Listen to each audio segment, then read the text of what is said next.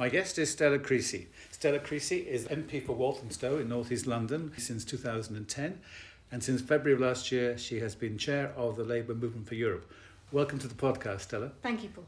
We're going to kick off, Stella, although we're going to spend most of the podcast talking about Labour's plans for its relations with the European Union going forward. But to kick off, what is the Labour Movement for Europe? What is its role, and why did you want to become its chair? So the Labour Movement for Europe is the only affiliated body to the Labour Party concerned with our relationship with Europe and the European Union. That means it has a seat at the table because it's an affiliate organisation. So in practical terms, in the formal structure of the Labour Party, we have representatives at all levels who are able to be part of decision making, whether it's on who should be our candidates, part of the policy making process with the National Policy Forum, and also represented in our local Labour Party meetings in terms of people who can speak up and advocate for policies about being supportive of our relationship with Europe. I wanted to take that on because two reasons. One, I feel very strongly though Brexit has happened, it's now proving to be a terrible mistake for our country, and we therefore have to be clear that addressing the challenges that it has created should be a priority for an incoming Labour government. And so we do a lot of work about what those responses should be and how you do that and what the reality of what you can do is. But also secondly, because we are a movement as well as a political organisation, and working with other people to make that case is what the Labour Movement for Europe does. We're a membership organisation, so anybody can become a member if they are a member of the Labour Party. That to me is a really important part of the Labour tradition, which is that you achieve more together than you do alone. So being able to organise as well is a critical part of what we do, as well as the policy points. What does that mean in blunt terms? It means it's not just me. There are lots of MPs who are members of it. We've got now over 50 candidates at the next election who are LME candidates, but we've also got thousands of members across the country who are all taking part in activities, whether they are taking part in debates in their local Labour Party about what Labour's policy should be, whether they are campaigning for pro-European candidates rather, or whether they're part of that policy-making process in the Labour Party. What does it mean to be an LME Labour candidate? Does that suggest that once you're in the next parliament, in particular when these candidates are elected, they'll have a significant role on European policy? What is the point? I certainly hope so. Anybody who is a Labour Movement for Europe official candidate has been through a hustings with local Labour Party members, and they've been very, very competitive to talk about what they think Labour should be doing on our relationship with Europe. So that means you've got a whole bulk of people who've been thinking about this issue, because it's not simple, is it? Recognising that you can't make Brexit work, it's just a series of problems, is not the same as saying you can undo Brexit. And we're very clear, the Labour Movement for Europe is not a rejoin organisation, because frankly, this country doesn't have the time to indulge in the fantasy about rejoin when thousands of businesses are going to the wall, when jobs are being taken overseas, and when all those opportunities are being lost. But what that means in practical terms is you've got a whole bulk of people who have been thinking and working on, well, what could you do instead? Because if we recognise that we can fight many things in life, geography isn't one of them, then what our relationship should be like with our neighbours when it comes to trade, but when it comes to things like climate change, security, refugees, those sorts of issues are going to be paramount in the next government, and I certainly hope it's going to be a Labour government.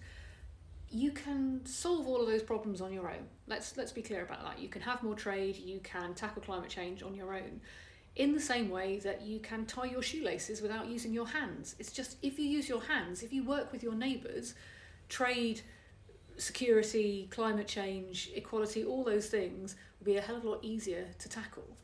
It's not a secret that a lot of Labour supporters are passionately pro-European, are unhappy with Keir Starmer's stance on your relations with the European Union, when I say relations with Europe. To what extent do you personally, as chair of LME, understand and sympathise with this position, realise it's part of a strategy, or and by extension, what leeway does that give you as through the LME in particular, also as a senior backbencher, to make the case in a slightly more assertive way, should we say? So I think we have to recognise just how bad things are. So what environment any new Labour government would be walking into. We got to the point where we had a Prime Minister who was questioning whether the French were our friend or foe. And indeed, one of the things I'm proudest of as the Walthamstow MP is that the lettuce that outlived Liz Truss was in my constituency. But we laugh about it. Our country's standing on an international stage has been decimated by the behaviour of governments over the last 13 years. It's very, very obvious. And I think we have to recognise just how much we had not just practically split ourselves off from our neighbours, but also emotionally and culturally just decimated that relationship, and how important that relationship was to our opportunities as a country. So I think Keir Starmer's doing absolutely the right thing in trying to rebuild just trust, basic trust and confidence that we mean what we say. 2 years ago we had a government that was ripping up an international treaty that it had agreed with Europe. We cannot underestimate just how frustrated our European colleagues are with us. And, we're not the only thing on their to-do list. Yeah. They've got all sorts of other things happening. Europe is a very different entity to the one that we left already. And they will keep moving on. They've got their own challenges as both as nations and as a bloc. So just starting off to go, look, not just we're not Liz Truss, but actually you can do business with us, is a really important building block. Absolutely, we want the Labour Party to go further, faster, because we think the window of making any difference to the damage that has been done is pretty small. That's one of the reasons why we're not focused on things like rejoin, because that is something that, treaty negotiation, what you do about Schengen, what you do about the euro, years and years of conversations.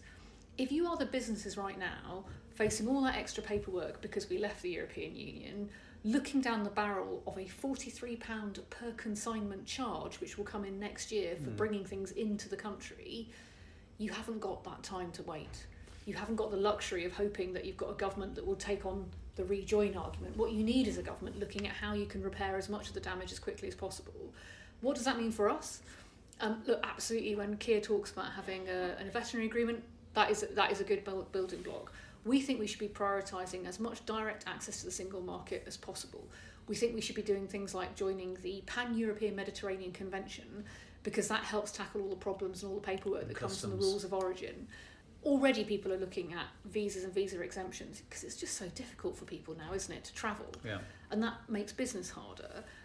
We think you need to reform the whole of the visa system. That is very different to freedom of movement, because people being able to travel because they've got work or they want to go on holiday or they want to study is different from people being able to live in other countries. Those conversations are not quick conversations, but they are quicker than anything else. And what we want to see now is a Labour government saying, look, absolutely, you can't make Brexit work, but you can solve some of these problems in a way that benefits British jobs and British workers. So let's get on and sort these problems out. And we think you could do that around the Trade and Cooperation Agreement, which is going to be renegotiated in 2026. So you need to start those conversations now to get to the point where you have a deal you can do then. Well, we'll come to the TCA review in a second, Stella. In the meantime, you talked about rebuilding trust. I mean, apart from being more friendly and there's a kind of better vibe out there, clearly between the Labour Party and European friends out there, but what, in concrete terms, what are the kind of things that the Labour Party can actually do now, almost a year before potentially the next general election? Or is the strategy of the Labour Party front bench in particular is to essentially wait for the general election and not give too many hostages to fortune to its enemies in the run-up to the election? No, look, I think there are two things you can do. One is about your approach. I mean, sometimes I think British politicians act like they think people in Europe can't read our newspapers. The way people talk about Europe is that it has to be a hostile relationship, that we can't find common ground. We talk about Europe as being inflexible when often it's us who are being inflexible in our demands. So I think there's just a general grown-up approach to working with our neighbours. And actually, Rishi Sunak proved that with the Windsor Agreement, that if you are grown up about what you want to try and do, you recognise you've got common ground, then you can do a deal with people. People are much more flexible, much more willing to compromise and negotiate. It's when you go into the idea that you've got to go and have a fight in Brussels that people feel, well, hang on a minute, we're trying to do you a favour. So I think there's a general approach, which is why I think it's absolutely right that the Labour front bench has been going around trying to rebuild that relationship, trying to say, hey, we value you, we want to work with you, you can trust us. Second point to that, though, is the critical thing is, what are you asking for? And I think what Europe needs to see now from the UK is clarity of purpose. So what actually are we going to use that time for? You said we're going to come on to the TCA. Whatever we do on the TCA is going to take up a huge amount of government time because Europe cut across everything. Yeah. So I think we may as well use that time to best effect. And best effect is being bold about what you're trying to achieve. I think it is important that Europe has a sense of where Labour, if it wins the next election, would want to take the country. Because, as I say, although it's quicker to do the kind of negotiations I've been talking about, there's still a lot of work behind that. So I think it is important that we set out not just that mood music that says we're going to be grown-ups in the room, we don't actually want to fight, we want to see what we can achieve together. And then you say, and how about these areas of policy? Labour is starting to do that. I think it is right to do more of that because it's going to take time to do negotiations to get those things to happen. Well, you'll know that the Labour Party has been criticised in many quarters, certainly outside the UK, for exaggerating or even misunderstanding maybe the importance of the TCA review in terms of it potentially being seen as an opportunity for some kind of renegotiation, whereas a lot of the people in Brussels, certainly the European Commission, say it's a kind of, without being too flippant, a box-ticking exercise. It's a review of the implementation of the deal already agreed, right? It is not an opportunity to reopen all these dossiers. So how would you respond to that? And I understand that. My point is that if we are serious about wanting to work with Europe, and if we're serious about respecting the time and effort that Europe will have to spend looking at the TCA for us, then let's make it worth both our whiles. Let's look at the problems and challenges that have come up. You know, clearly charges at the border are going to be a nuisance for both sides of the arrangement, so it makes sense to look at what we can do to reduce those. Our supply chains that have been so decimated by leaving the European Union are also their supply chains too. So sorting out things like rules of origin rules makes sense for everyone. Where there is a political will, there is a way. And one of the things that I think we as the Labour Movement for Europe have to do in challenging some of the debates that we have in the UK is this idea that Europe is unbending and it's all in or all out. We've seen from the European Union a willingness to say, not just on the Windsor Agreement, but for example in the deal they've done with Moldova, to be much more flexible about the single market and how people can interact in it where there is a common benefit. So I understand and I appreciate people who will say, look, the bare minimum is just checking how the TCA is working. But I actually think for both sides in this equation, there is merit in using the time that will inevitably have to be spent on negotiations to build something stronger. Can we talk briefly also about the conventional wisdom, and many people say it's the basis on which Keir Starmer has based his whole EU strategy, if you like, which is that he takes the position he has, and still, even now, make Brexit work. You mentioned the phrase also, that's been one of his mantras.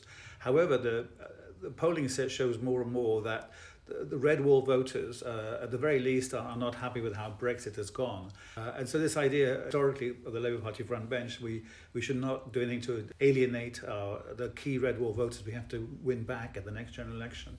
And therefore, hence, our stance on the European Union has to be maybe modified, because the polling is now quite clear, isn't it, that red wall voters and other parts of the country don't approve of Brexit, or at least the way it's being... Labour is seeking national office, which means you have to represent the concerns and interests of the whole nation. The good news is the nation, as to a man and woman, is pretty clear that Brexit doesn't work. That isn't the same as saying they all want the same outcome, the same solution, but it does mean that, frankly, the politicians are a bit behind the public in this, in saying, no, we can see that when people try to blame that on the pandemic, it's not the pandemic. It's not the pandemic putting in the charges and making your kids sit in coaches at the border, it's Brexit. So the public want to see solutions to these challenges. And the good news is, and we've done polling ourselves on this, is that across the country, and particularly in the red wall seats, frankly, those people who signed up to Brexit are the most frustrated and therefore the most interested in what you can do to solve those challenges. Nobody wants to go back to divisive referendums.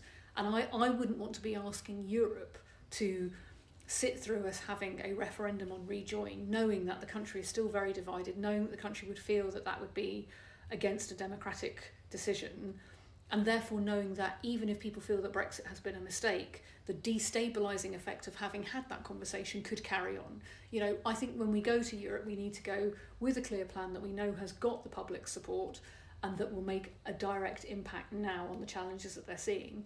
The good news for us is that the polling that we have done in the red wall seats and indeed across the country shows the public support that position. So, for example, people in the red wall overwhelmingly support being able to get a visa if you've got a job or a study opportunity to go to. At the moment, that's really hard to do. Changing the rules around that, around visas to get there, would benefit Europe, but it would also benefit our citizens too. But on that specific, how easy would it be to change those rules? Do you have any sense that in Brussels or your EU partners would be open to that kind of discussion? Yes, I do. I think people are open to that discussion, and yes, I think we have to discuss it. And that's what we're doing now as the Labour Movement for Europe. We're saying, look, we can't treat Europe as some kind of elephant in the room that we can't talk about. because there are things that we could be doing, Yeah. and these are not debates of 2016 and 2019. And most of the times when I say the Pan-European Mediterranean Convention to even politicians here, people kind of look a bit quizzical. There's plenty of stuff going on that we could be working on that would help British businesses and save British jobs. And I think that's what the priority of the next Labour government should be. And our role as the Labour Movement for Europe is to fill that gap of people's understanding about what is possible, what impact it could have, and why it would make a difference to the challenges that they're seeing now. To be fair, you did acknowledge the role that Rishi Sunak has played in also being one of the grown-ups in the room from the Tory side, and the agreement of the Windsor Framework that you mentioned, and then more recently the rejoining Horizon, the research programme. Do you see that that's the kind of way we'll be living from now until maybe sometime in the future, possibility of rejoining, whereby bit by bit we chip away at different things, and then we find ourselves almost de facto much more integrated in the European Union? Will we end up with freedom of movement again, but just with more paperwork? Who knows? But I mean, Horizon is a good example again, where we spent time, effort and energy and money trying to create our own scheme, and then realising we were much better coordinating with Europe. But even now, what we've done on nuclear fusion research will hold us back as a country because we've put ourselves at a disadvantage in that. And I think the public are much more grown up about this, because this isn't about whether you're wearing a blue beret with gold stars on. This is about the direct impact it's had in a modern world of not being able to coordinate with our neighbours where there is a common interest. I'll give you another good example of this, which is the North Sea Energy Cooperative. Energy security and renewable energy is such a critical issue for us right now as a country. It hits people's cost of living.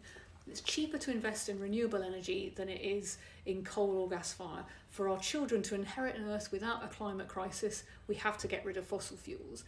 It makes sense for us to find ways to make renewable energy as cheap and as efficient as possible. And, the sea is something we share. So the North Sea Energy Cooperative, where you are sharing investment in renewable energy and in windmills and all the things and water power, absolutely in our national interest. It makes us less dependent on gas and therefore less liable to whatever Putin might do. It helps cut our bills, and it helps us tackle the climate crisis that we're facing. We've just got to get on and be part of it and do it, and yet for some reason we're not. But we can do that, obviously, short of rejoining the EU. Well, those are all things that we could be doing, and they are about the benefits of cooperation. And look, one of the things I think people like me have to take responsibility for was the campaign to stay in the European Union was very much led by a small c conservative vision of it ain't broke, don't fix it. Right. But things were broken. Things are broken in this country, and it became a cipher for people's sense that the country was in the bad place and we should blame somebody else for it. And at that point it was Europe. Subsequently it's been refugees, and it'd be trans people, then it'd be people on benefits. We've all seen this divisive politics. We need a modern progressive vision of why you collaborate. What are the benefits of working with our neighbours? And it's not just because things like pollution don't respect border. It's because of the opportunities that come when you can bounce off each other. Individually as a nation, we can have a series of arguments about what we might want to do about AI, for example. Yeah. But collectively, we've got so much more power to be able to change things. I call it the Apple charger effect, because Apple, big international conglomeration, is making decisions that directly affect my life and I suspect yours, because we probably carry around countless pieces of wire with us because we're beholden to this. And individually, we can do very little to change that. But if we have collective organising and collective bargaining, we can tell Apple to stop ripping us off. Yeah. And indeed, that's what the European Union has done. And thankfully, we'll benefit from that in the UK. But we weren't in the room to be able to be part of that conversation in the first place. So if nothing else from this conversation, next time you look at your Apple charger, that is a really good example of why we should collaborate. Young people, the opinion polls show us, if we needed to be told, that the young people in Britain are overwhelmingly pro-European, they're overwhelmingly pro-Labour if they go out to vote.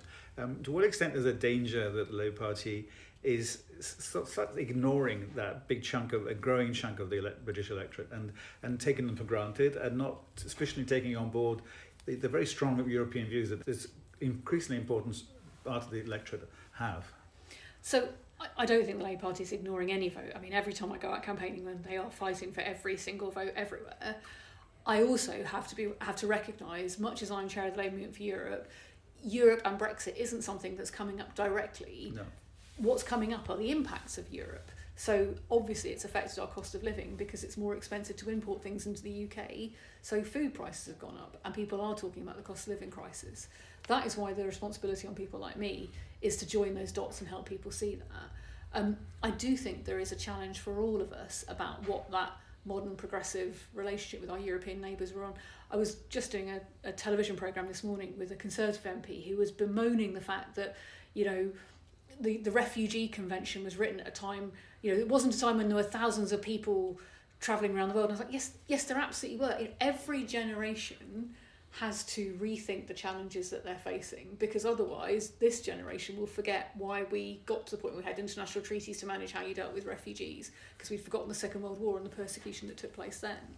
And this is a generation which, I think what happened during the Brexit referendum was people didn't have the conversation that we needed to have about why we could cooperate in the 21st century as opposed to in the 20th century. That it wasn't about a single, although obviously we've now got Putin, it wasn't about a single threat of war, but it was about a combined set of challenges and how quickly we could work. Within that process, I agree with people when they say that the way in which we do government is very out of touch, it's very elite, it doesn't connect with people. That for me isn't an argument for separation, that's an argument for reformation of how you work. And I think this younger generation are much more in tune and alive to the possibility of collaborating with people thousands of miles away on something, but they are more sceptical of what we would think of as traditional democratic structures. Right. And I think what we've got to get right is how those connect in together. So I'm a big fan, I'm a Labour and Co-op MP, I'm a big fan of grassroots participatory processes, and I think those can be done at an international level too. And I think if we can be part of that future conversation about what are the mechanisms of accountability and engagement, because accountability is one thing, but engagement is something different for how you change things. You know, you think about the climate crisis, look, governments can and should be passing laws, but citizens are going to have to lead different lives too. And the life that a citizen in Brussels, as well as in Beijing and Birmingham lives, are all going to interact with each other, because fundamentally, if we don't reduce the amount of fossil fuels that we're using across the world, we're all going to feel the impact of it. This is a generation that wants change, it wants to campaign for change, but is finding our democratic processes wanting in being able to express that. That's not just a challenge for Europe, it's a challenge for the UK too. My argument is that we can rebuild that, and we can rebuild that in the UK, but we can also rebuild that in our relationship with our European counterparts. And in fact, if we don't, our opportunities for changing the things these people care about will be limited too. Right, a final question, Stella. Very much the theme of this chat has been cooperation, collaboration, and maybe give a flavour, especially to our non-British listeners, of what a future Labour government would, how it would behave when it comes to a relationship with the EU and the member states. A lot of people say what's missing, even people who are sort of agnostic on the issue say what's missing without being too bureaucratic are opportunities for more structured dialogue in all different policy areas, especially foreign security policy, which we haven't really talked about, and all the things you have talked about in the last 25 minutes or so. Do you, even though nothing's set in stone, I'm sure, but could you give a flavour of how you think a new Labour government should or is already thinking about how to have more structured discussions, cooperation with the EU? Yeah, I mean, I think it's a given, especially with some of the security challenges that we're facing right now, that we should be hosting conferences about security. We should be looking at what we can, you know, collectively standing up to Putin is just the start of addressing some of the security challenges we face. I'm very mindful that the situation in Israel, Gaza, is causing a huge amount of distress, rightly so, in this country, and yet our capacity to be honest brokers and put pressure on both the Israelis and all those people who can put pressure on Hamas, you know, the Qataris, the Saudis, is limited by the fact that we're not in the room, and we were in the room before, and indeed the Europeans have said, you know, we miss your voices being in there with us. So I think at a very starting point, we should be looking to do much more shared cooperation about security policy, about how we can apply pressure around the world on the challenges that might not be on our doorstep but are affecting our country. I think you can apply that principle as well on things like climate change. It's embarrassing that our Prime Minister's just been at COP trying to argue that our approach to net zero is leading the world, when our approach to net zero is actually to junk it, according to him. But actually, we could be talking to our European counterparts about things like energy production, about the jobs that are coming online as a result of that. Another one I would add to it that I think is one that I would hope to see an incoming. I remember I'm just a backbencher. I'm a humble backbencher in all of this, but is around refugees. Right. And frankly, I would say even when we were part of the European Union, that was a point where we failed to use those levers to address the challenge that is now 10 times worse. So the pressure on individual European countries, whether it was Greece and France, was disproportionate, and Italy, because other nations didn't pull together. And I feel very strongly, as somebody who then also served on the Council of Europe, that we didn't do enough to hold each other to account, but also to work out how to make this work. And we are seeing the consequences of that now. One of the things I very much worry about, and one of the reasons why I think it's so important that Europe is front and centre of how the UK presents itself under the next Labour government, is the drift towards right-wing and far-right policy making in Europe, which will have an impact on us. And you can already see that in how people are approaching the refugee crisis, trying to find somebody else to push the problem onto, rather than saying, actually, collectively, we can manage this together. So what does that look like? I think you could see that happening on a number of challenges. I think you could see that happening on security issues as well, and that would be to all our detriment. Getting the UK to be back, we're not going to be in the room, we're not members of the European Union anymore. I keep saying to people, there's not Remainers and Leavers, we left. But being able to have those bilaterals, being able to have those conversations, I think is in real interest to progressive policy making across the whole of Europe too, and for us to come as a counterbalance to some of the trends that we're seeing taking place right now across Europe, which I think are very worrying. Well, we have to leave it there. Stella Creasy, thank you very much for your time. No.